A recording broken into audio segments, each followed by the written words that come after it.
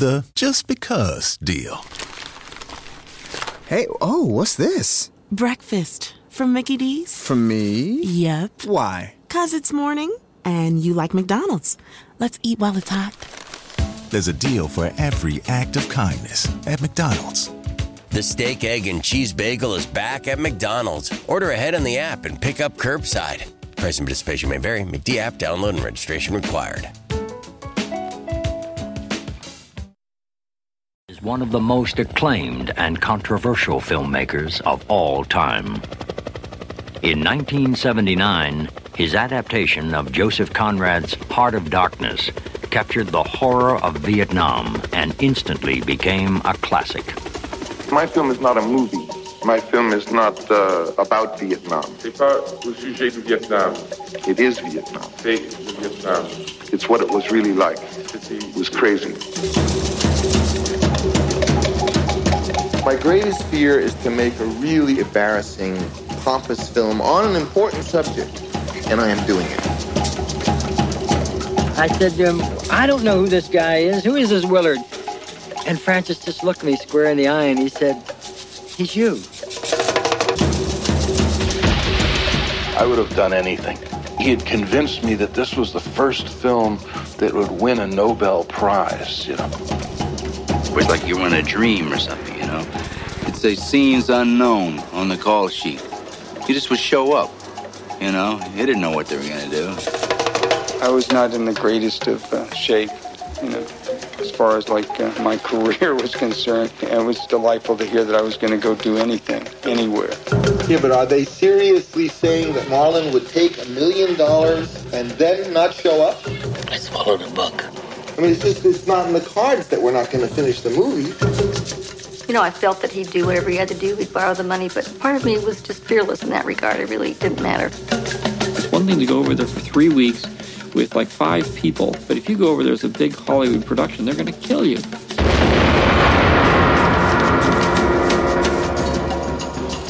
The magic. We were in the jungle.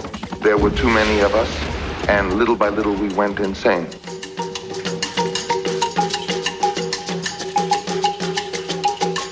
The madness. What are they going to say about him? What are they going to say? He was a kind man. He was a wise man. He had plans. He had wisdom. The making of Francis Ford Coppola's Apocalypse Now. I love the smell of napalm in the morning. The questions that I kept facing, I couldn't answer. Yet I knew that I had constructed the film in such a way that to not answer would be to fail. Hearts of Darkness. A filmmaker's apocalypse. Look at my movie, you'll see what I'm talking. Following the success of The Godfather Parts 1 and 2, and then The Conversation, director Francis Ford Coppola was a hot commodity in Hollywood. So much, he started his own production company, American Zoetrope. For the company's first film, he decided to make a film about the Vietnam War and loosely base it off the Joseph Conrad novel Hearts of Darkness. This film is 1979's Apocalypse Now. In this film, an Army lieutenant is tasked with assassinating Army Green Beret Colonel Kurtz, who is thought to have gone insane in the Cambodian jungle. However, to fully understand Apocalypse Now, we have to talk about the making of the film. The film's notoriety comes from the issues during production, being massively over budget and delayed. 12 years following the release of the film, a documentary, Hearts of Darkness, was released. This covers the making of the film. The scenes and audio is recorded by Coppola's wife, Eleanor, who was just simply doing a journal of the making of the film. This is what we will use as our reference this week. In the first of 2 clips, Coppola talks briefly about the production of the film, while introducing it at the Cannes Film Festival in 1979. Then the second clip reveals his fears in regards to the film during production in a conversation with his wife. My film is not a movie. My film is not about Vietnam. It is Vietnam. It's what it was really like. It was crazy. And the way we made it was very much like the way the Americans were in Vietnam. We were in the jungle. There were too many of us. We had access to too much money. Too much equipment. And little by little we went insane. And now, our second clip. Nothing is so terrible as a pretentious movie. I mean, a movie that aspires for something really terrific and doesn't pull it off, it's scum. And everyone will walk on it as such. And that's what poor filmmakers, in a way, that's their greatest horror, is to be pretentious. So here you are, on one hand, is trying to aspire to really do something. On the other hand, you're not allowed to be pretentious. And finally you say, I don't care if I'm pretentious or not pretentious, or if I've done it or I haven't done it. All I know is that I am going to see this movie. And that for me, it has to have some answers. And by answers, I don't mean just a punchline. Answers on about 47 different levels. Filming began in the Philippines on March 20th, 1976. The film was set for release on April 7th, 1977, Coppola's 38th birthday.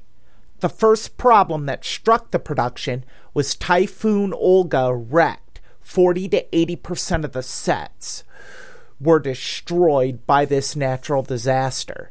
This led to production being 6 weeks behind schedule and $2 million over its $13 million budget.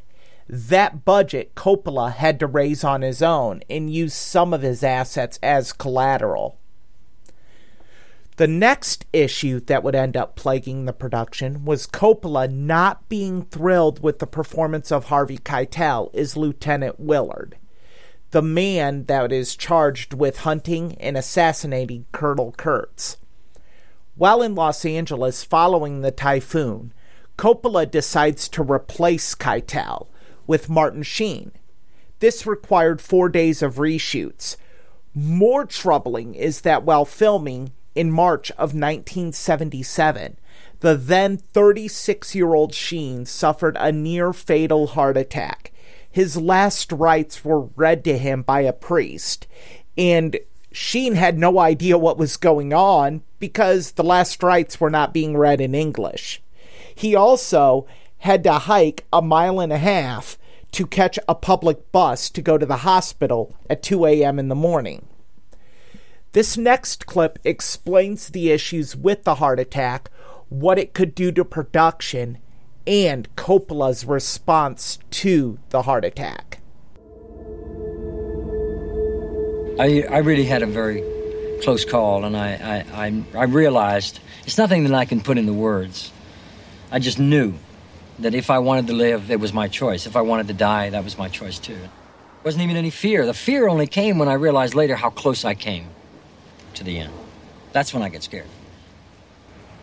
I remember the phone ringing, and my secretary said, Marty's had a heart attack, and Francis doesn't want to admit it. Dave Salvin let Melissa tell Barry Hirsch that Marty had a heart attack. What? Do you know that it's going to be all over Hollywood in a half an hour? If Marty is so seriously stricken, then that he must go back. Of course he will go back, and we'll eat it. Right. But when I talked to the doctor, they didn't know Marty's a young man. He probably would be able to be up and about in 3 weeks. I said, could he do non-strenuous work, such as just close-up, sitting and acting? He said, possibly yes. That's all I need to hear from the doctor. So what's going on in trade winds is fucking gossip. That gossip can finish me off, because if UA hears that it's 8 weeks, UA with a $27 million negative is going to force me to complete it with what I've got. And I don't have the movie yet. Right. All right, now you understand exactly. Yes. If Marty dies, I want to hear that everything's okay until I say Marty is dead. You got it? Right. If it's not done, man, ship the whole office out of here. You know what I'm saying? Yes. Okay, I'm really scared, guys. The first time I've been scared on this movie. There were many more problems with production. Marlon Brando, who plays Kurtz in the film, was scheduled for 3 weeks of shooting at $1 million per week. He came to the Philippines weighing over 300 pounds. Please keep in mind, he is supposed to be playing a Green Beret. And he also did not know any of his lines.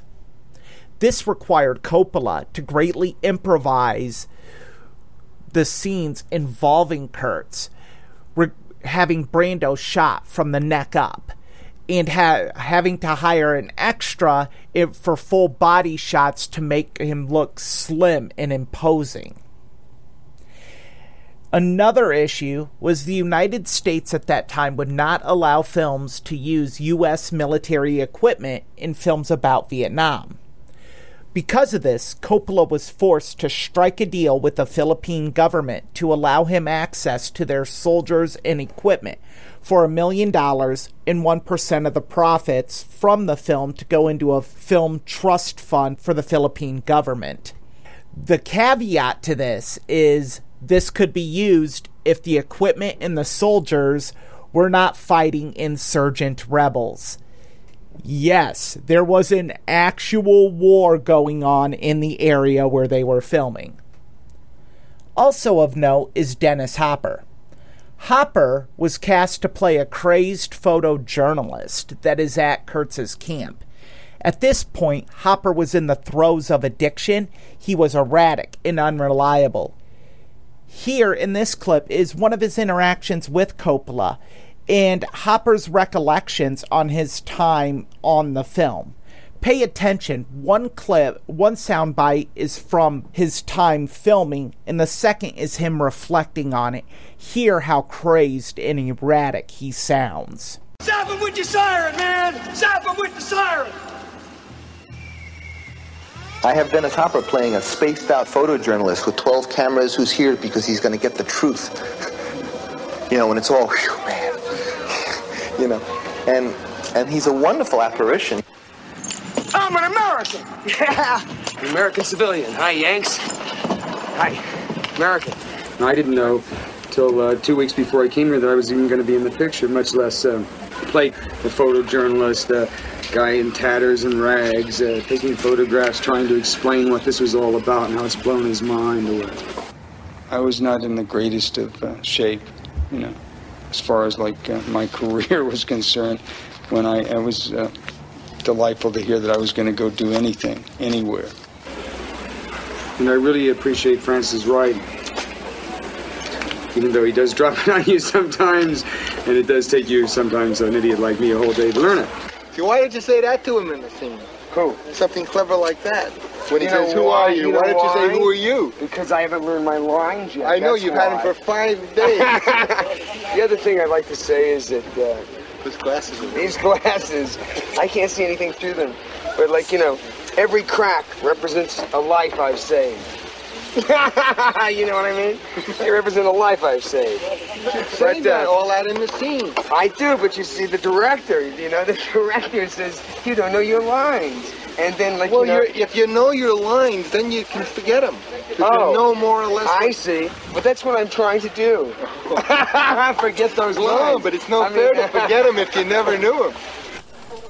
Principal photography of Apocalypse Now concluded May 21st, 1977, after 238 days, when it was originally scheduled for 4 months. The budget ballooned to $25 million, nearly double its original budget. There was over 1 million feet of film, and all of Coppola's assets were tied up in the film to cover loans and over-budget costs. With all the issues, the film was finally scheduled for release on August 15th, 1979, 26 months after its original release date. With everything Coppola has on the line, the film needed to be a hit. But would it be? That will be answered next week, when the film Apocalypse Now is reviewed. We will close with Coppola's thoughts on this film during post-production, and I hope you join me next week. For Matt Connarton Unleashed, this has been a classic film review with Erich Pilcher. My greatest fear is to make a really embarrassing, pompous film on an important subject, and I am doing it. I confront it. I acknowledge, I will tell you right straight from the most sincere depths of my heart, the film will not be good. Going to school, you finish your term paper, and maybe you get a B instead of an A+ that you wanted, so you get a B. And so but I'm going to get an F.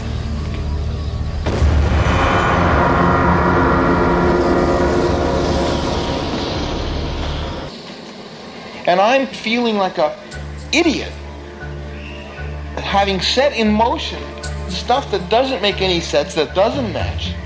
And yet I'm doing it. And the reason I'm doing it is out of desperation, because I have no rational way to do it. What I have to admit is that I don't know what I'm doing. Well, how do you account for the discrepancy between what you feel about it and what everybody else who sees it? Because they see the magic of what has happened before. I'm saying, hey, it's not going to happen. I don't have any performances. The script doesn't make sense. I have no ending. I'm like a voice crying out, saying, please, it's not working. Somebody get me off this. And nobody listens to me. Everyone says, yes, well, Francis works best in a crisis. I'm saying this is one crisis I'm not going to pull myself out of. I'm making a bad movie, so why should I go ahead? I'm going to be bankrupt anyway. Why can't I just have the courage to say it's no good? There's almost anything I do to get out of this. I'm already thinking about what kind of sickness I can get. In the rain on the platform, thinking if I just moved a little, I'd just fall 30 feet. It might kill me, but it might paralyze me or something, and then it would be a graceful way out. Imagine your new bathroom. A sparkling new tub, a modern shower conversion, a seamless new wall, all done in as little as a day. Introducing Bath Fitter. Join over 2 million customers delighted with our one-of-a-kind remodeling process. No demolition, no mess. Guaranteed for life. Installed in as little as a day. Book a free in-home consultation at bathfitterpodcasts.com and get our best offer of the year right now. Bath Fitter, 35 years of better bath remodels. The just because deal. Hey, oh, what's this? Breakfast from Mickey D's. From me? Yep. Why? 'Cause it's morning and you like McDonald's. Let's eat while it's hot. There's a deal for every act of kindness at McDonald's. The steak, egg, and cheese bagel is back at McDonald's. Order ahead on the app and pick up curbside. Price and participation may vary. McD app download and registration required.